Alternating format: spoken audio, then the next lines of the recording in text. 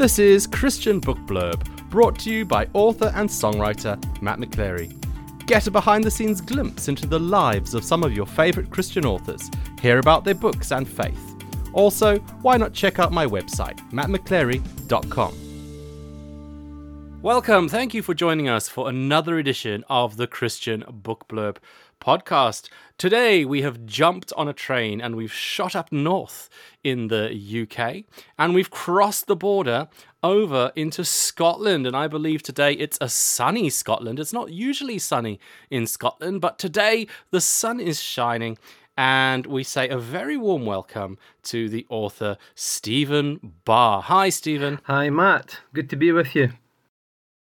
Thank you so much for joining us. You are up in Scotland. Whereabouts in Scotland are you located? I stay in Paisley, which is part of Renfrewshire, quite close to Glasgow Airport. Okay, so Scotland, but not up in the Highlands, not up in the hills, not quite. Oh no, a wee bit further down than that. Brilliant. Thanks for joining us today. It's going to be really fascinating chatting with you. You have written a whole load of books, actually, and they kind of cross genres and they do some pretty amazing things. So just for our listeners to get a bit of a flavour of some of the books you've written, you've written some children's picture books, Dotty the Ladybird, I believe, I like this title, Mr. Pleasant the Pheasant. That's a good one. And A Rabbit's Tale. You've also done some young adult Christian fantasy fiction, Chronicles of Cozen. You've got a couple of books in that series. And you've also just started a new series, I believe, the Benji Blackman Adventures. So you've got lots of different books going on and in multiple genres. Is there a reason why you've written sort of for different audiences? Yes. I suppose it's like when I started writing, I decided not to box myself into a corner. I realised when I sat my higher English as an adult that it was possible to do something you hadn't done before. I had a poetry challenge and I wrote a poem, and I was about 33. I'd never really studied poetry. So I like challenges. I like to be able to look at something and say, yeah, I can give that a try. And if it doesn't work out, I'll maybe want to learn why. But there are various ways of going forward with writing, and yeah, I just don't like being boxed in, I suppose. Because the genres are quite different, which up to date have you enjoyed engaging with the most? Oh gosh, probably the young adult fantasy, mixing faith with fantasy, and as you read them, if you are a faithful Christian, you will understand and you will see the gospel in the storyline, and understand who's who and what character. But I really enjoy all of them. I think if you don't enjoy doing it, then it's time to stop. And you, in the young adult fantasy series that you've got, in particular, well, I've just said it. You're writing sort of in series. You've got the Chronicles of Cozen and you've got the Benji Blackman Adventures, which are like two separate sort of series, as it were. Do you find writing a series of novels more helpful in the creative process, or does it become more challenging, sort of 2 or 3 down the line, and you're like, oh goodness, what ideas can I put into this next one? It is challenging, but I think one of the main things is where you draw your inspiration from. And I think society has always been something that you can draw inspiration from. And if you draw inspiration from the Word of God and you look at what's happening in the world round about you, there's always going to be a story there that can be told in one way or another. You've got a couple of books. Well, you've got 2 in the Cozen series. What's that about? Just sort of in a nutshell, without giving too much away, so that people can sort of know what is this Chronicles of Cozen? What is it? In a nutshell, the first book's called Dark Horizons, and the second one is called Search for Holy Fire. They're about a young man. He's just turned 16, and he finds out on his birthday that his grandfather has passed away and left him a little leather-bound book. Now, he lives in literally darkness. There's street lamps that are lit all the time. There is no darkness. This isn't a natural darkness. This darkness comes from an angelic, lowercase a, not uppercase a, lowercase a, angelic host that are stealing the souls of the dead and intercepting them before they get to heaven. And they're using this as their power. There are two other angels that whisper deception in the night, and as everyone sleeps, if they had any idea of wanting to break free from it all, by the time they fall asleep and wake up again, it's gone, because they're told all is well in Cozen. And I'll leave you to have a wee look online as to what Cozen actually means, but you probably guess that it's not a good thing. All is indeed not well in Cozen, and they're waiting for somebody to save them. And of course, this person comes along as the main protagonist in the storyline, Robert Henry Fletcher, reluctantly taking his place as protagonist as the story evolves. Oh, it sounds interesting. And so that's kind of how it starts, and then you've got to get a bit more of a development sort of in the second book, Search for Holy Fire. What's that one about in a nutshell? In a nutshell, the echo of it, I suppose, is the power of Christ within each one of us as we try to find out who we are in Him, and looking at who Christ is and realizing the fullness of the accomplishments of Christ on the cross. But that coming across in a fantastical way through this story as well.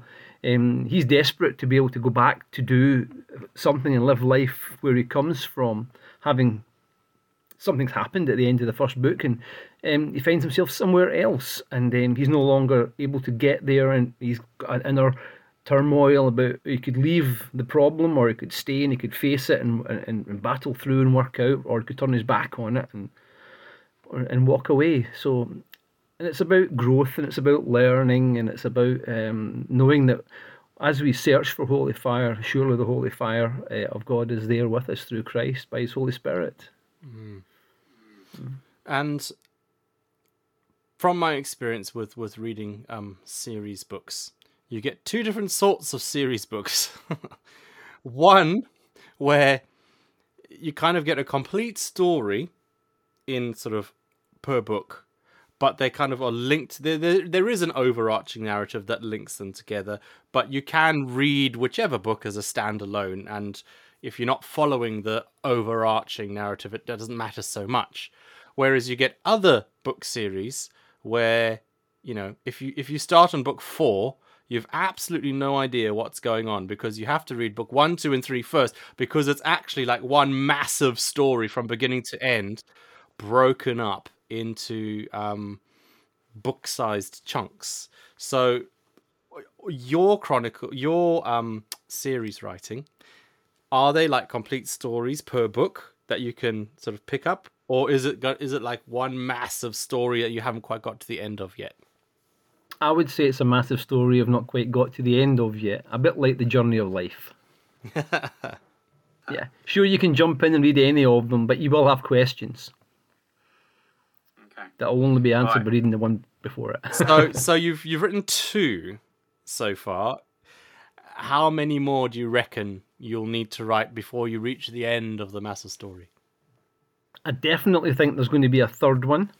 And then there's some in-betweeny stories, smaller ones that I've got ideas for that I'm going to pick up on. This could be 10 years' time.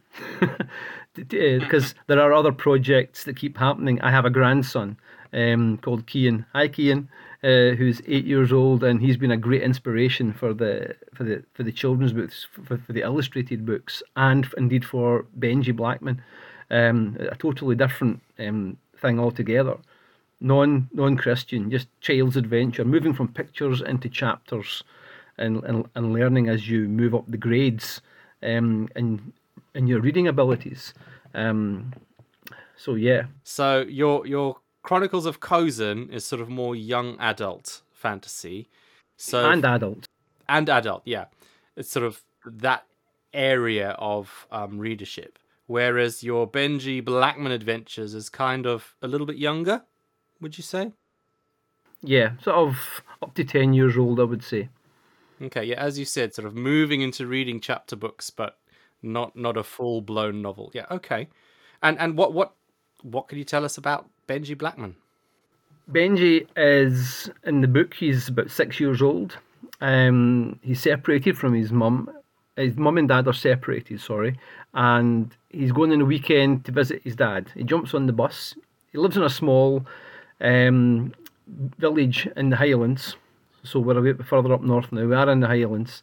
I wanted to do something involving Scotland as a storyline as well, grasping onto a little bit of my own heritage, which is something I really hadn't done to this point.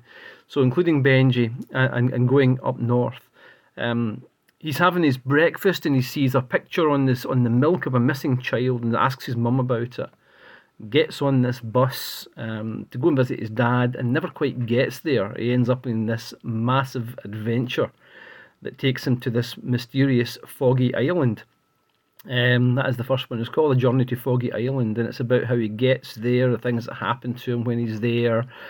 And I don't want to give too much away, but it's 5 chapters. There are sketches for each chapter that depict a scene from the chapter that I have drawn myself. So there are sketches involved as well in it. So it's coming away from picture books, but it's not quite. There's still one, but it's only in black and white as well per chapter. So. And so you just mentioned that you drew that picture yourself, and you have done much younger sort of picture books for really young children. Do you do those illustrations as well, or do you work alongside an illustrator, for like Dottie the Ladybird, for example?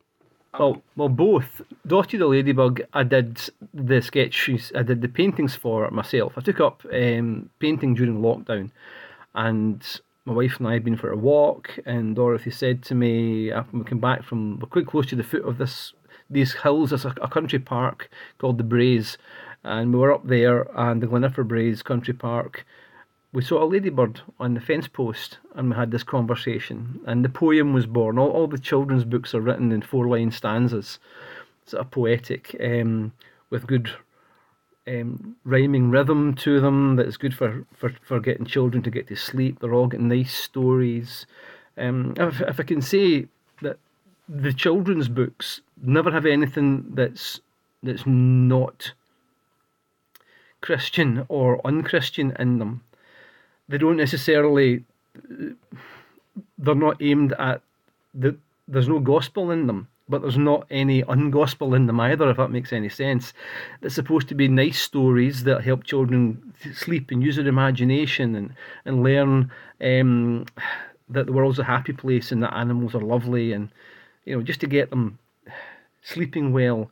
There's no bad stuff in them. That is kind of the distinction between being a Christian author and writing those kind of things, as I see it. And maybe when they get a little bit older with the Chronicles of Cozen and things, there are swords and fire and flashing and and stuff. It's more adventurous as you get older. But Dottie the Ladybug, I drew myself. I decided I was getting on a little bit. I'm 53 now, and I thought, well, I'm going to do this. If I don't, I might never. It's worth trying, and it turned out okay. The other two, A Rabbit's Tale and Mr. Pleasant the Pheasant, I had an illustrator I worked with from Norfolk, who I met online and had various conversations and emails with, and Grace Sanford has done some wonderful illustrations for both of these, and they are books, again, 1 and 2 in a series that represent the seasons of the year. A Rabbit's Tale is for summer, and Mr. Pleasant the Pheasant represents autumn. So winter and spring are yet to be illustrated. Winter is written but not illustrated, because I just don't have the money at the moment to actually pay her to do it. What's the winter one going to be called? Lucy's Perfect Arabesque. Oh. Lucy is a mouse who dances for all the woodland creatures before the ones that hibernate go into hibernation. Well, this is it's fascinating hearing how a book comes together. So, if you're a parent of really young children, why don't you go and find some of Stephen Barr's picture books? Dotty the Ladybug, Mr. Pleasant the Pheasant, and A Rabbit's Tale. Buy them so that he can afford to get the next one illustrated. That's how to do it. If you if you want to get your hands on the next book, you got to buy the other ones so that he's got enough money to pay the illustrator to draw the pictures for him. Get this series finished, it would be lovely. But I do have a new book coming out anytime soon. What's it called? It is called Super Flo. Flo. Flo is a superhero flamingo. She's an eco-warrior. She rescues cats from trees. And she's an all-around good girl, not a good guy because it's a female flamingo, who is a superhero. And that's what's happening at the moment. All printed in Paisley. So if you want any of these, you have to contact me directly. I can't get them printed on Amazon because I cannot figure out the picture shrinkage and size. And it's a nightmare.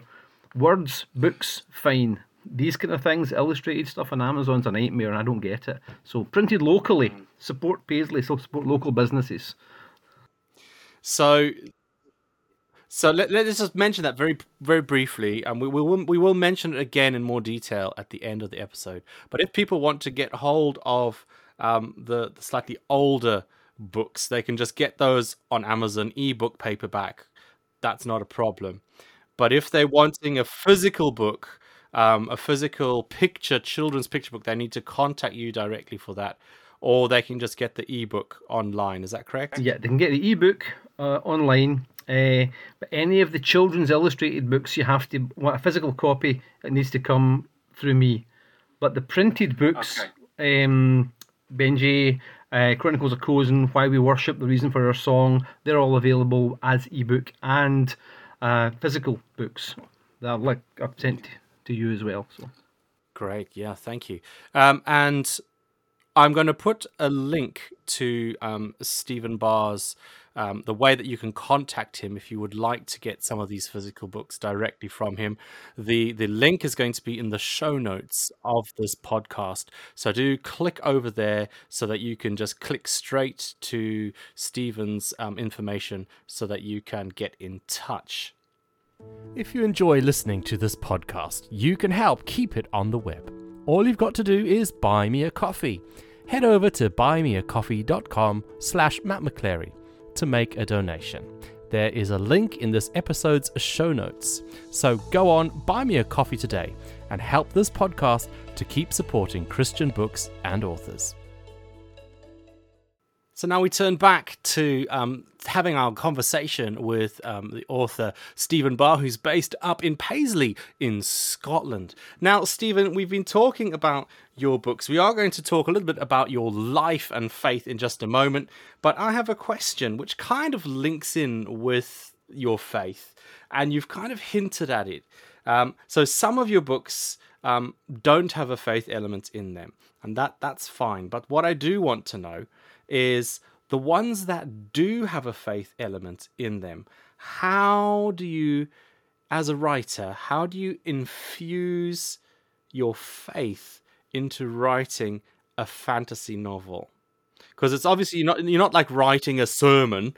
You're writing a story, you're writing a fantasy novel. So how do you weave your faith into the narrative? I suppose the obvious answer is you use your imagination, Matt. It's one of those things. I think you'd have to be inside my head, and I've been told that's a scary place to be. A pastor told me, he says, "You've written what?" And I told him about it in a nutshell, and he says, "Yeah, I'd like to have a look inside your head." I think when you get inspiration and you start to roll with it, you can see echoes of darkness in the things of the darkness in the world, and you can see echoes of scripture in the things that are good in the things of the world. And there's always a way of linking that together, by exercising that literary muscle and just getting on with having a story line and factoring, how it works and how it doesn't work. And sometimes a blank page is great because you realise it can go anywhere, and the story leads as well. It leads you places that you maybe hadn't originally thought. I do always have a second Word document open. I've got 3 Word documents open usually. One's got information that I can draw on to make things realistic, like study notes, I suppose. And the other one is like a draft storyline, and I highlight it off as I've gone. Chapter 1 should have this, this, and this in it. And that's not written in stone. I can change that. I can edit that. I can realise, no, that was a rubbish idea. And we all have them. And there was an idea for Cozen that if I'd went with it would have been totally rubbish in hindsight. And I'm glad that I had a week where I just couldn't get anything done, and I went back to it a week later and I went, what was I thinking? I'm glad I didn't pursue that. And then went a different direction, and if I hadn't gone that direction, who knows what the second book would have been like. So Oh, very interesting. No, really good, really good. And Stephen has sent me a couple of copies of his books, and I'm going to be giving one of them away in my newsletter. So if you click over to my website, mattmccleary.com, again, the link is in the show notes of this podcast, and sign up to my newsletter. There is usually a book giveaway on there once a month or so. So do get involved with that. Now, Stephen, one of the things we love to do with our authors, obviously, we love talking books. I mean, that's why we listen to this podcast.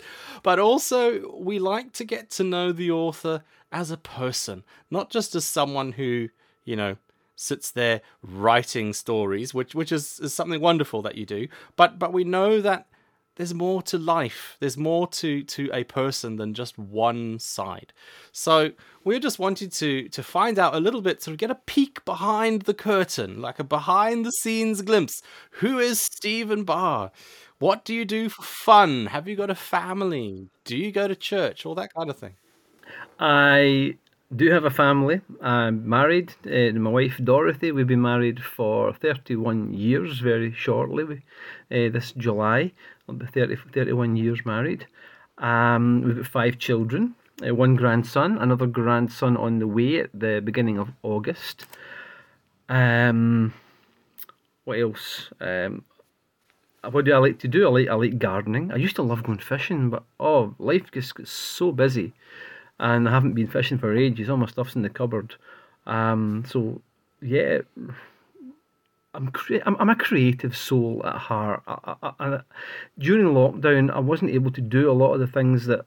I mean, I used to do a 30-minute worship evening. I play guitar and write songs as well, and I did that a live time of worship because we didn't have our Tuesday night meetings, so our times of worship wasn't there, and I was able to explore a little bit more with that and do different songs that people didn't really necessarily know. We didn't have books in front of us or anything. So yeah, I like to worship. I like to sing. I am a pastor. My wife and I both pastor Renfrew Christian Fellowship in Scotland. That's about 7 miles from where we stay. I've been going there for 30 years. Dorothy's mum and dad were pastors before. She's got more than 40 years there because she moved from England with her mum and dad, and they were asked if they would pastor the church back then. So that's 5 years we've been pastoring there, even though we've been in the church for an awful lot longer than that. About 70 years between us when you add it up, Matt. That's quite scary. What else? I want to be fitter than I am, and I like to go out cycling. I used to run, but my hips hurt now, and I like food. I was just about to ask, what's your favourite food? What is my favourite food? That depends on the seasons. I'm not being funny. It depends. I'm a seasonal person. I think there's so much we can learn from seasons. I think that's probably why Mr. Pleasant the Pheasant and the Rabbit's Tail are going the way they're going.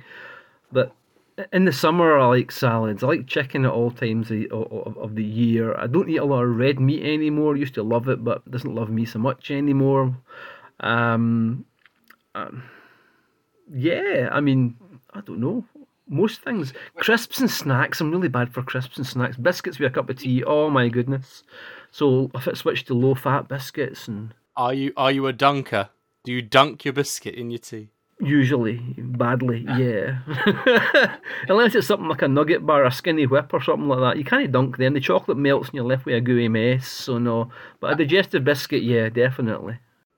When people ask me that question, what's my favorite food? I usually say, well, I've invented my own food group. It's not really a food, it's a food group that I love, and it's called dessert. That's my favorite food. But my wife has something to say about that, so we shall see. She's threatening to whip me into shape soon, so watch this space. Yep. No, that's excellent. That's really good. And we sort of briefly mentioned earlier on how people can get hold of your books. All of your books they can get on ebook, which isn't a problem. But if they want physical copies, your slightly older books, your Benji Blackman Adventures series, and your Chronicles of Khozen series, and you've also written Why We Worship, The Reason for Our Song. Those can be bought as paperbacks off Amazon. But the picture books, they need to come direct to you because there's just issues with trying to get picture books printed nicely off Amazon and stuff. So how do people get hold of you to do that? Well, on Facebook, probably the best way. I've not got a website at the moment. I'm looking into getting another one sorted out. Thank you, Matt, for the pointers. So hopefully that'll be up and running before the end of the year. But Facebook, if you look for Stephen Barr or SB Books, you'll find me there.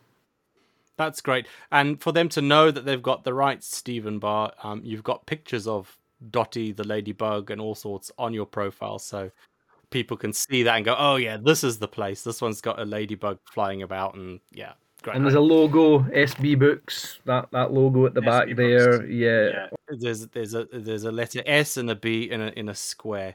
And the SB gold Books. letters in a black square, yeah. Yeah, okay, brilliant. So that's what you look out for on Facebook. But to make it easy for you, we will include a link to Stephen Barr's Facebook in the show notes so that you can just click over there for yourself. Wow, the time has flown by. I know, look, almost half an been hour. Fantastic. I know, it's brilliant. Thank you so much, Stephen, for joining us and sharing your books and your writing and your life with us. It's been really great. You've made me hungry for a biscuit now. Sorry. Verity, tell him no. Have you tried go ahead, man? It's been wonderful chatting with you. I'm glad the sun is shining in Scotland today, and I hope it lasts a long while. And thank you also to you for listening to this episode of the Christian Book Blurb podcast. Remember to stay tuned. One of these podcasts happens every 2 weeks, so do be sure to catch the next one when it comes out, when we chat to yet another amazing Christian author about their book's life and faith. But for the meantime, thank you for listening and have a blessed time wherever you are. Goodbye. Thanks for listening to Christian Book Blurb with your host, Matt McClary. Do give it a like, give it a share, and let your friends know all about it. We do hope to see you again soon on another Christian Book Blurb.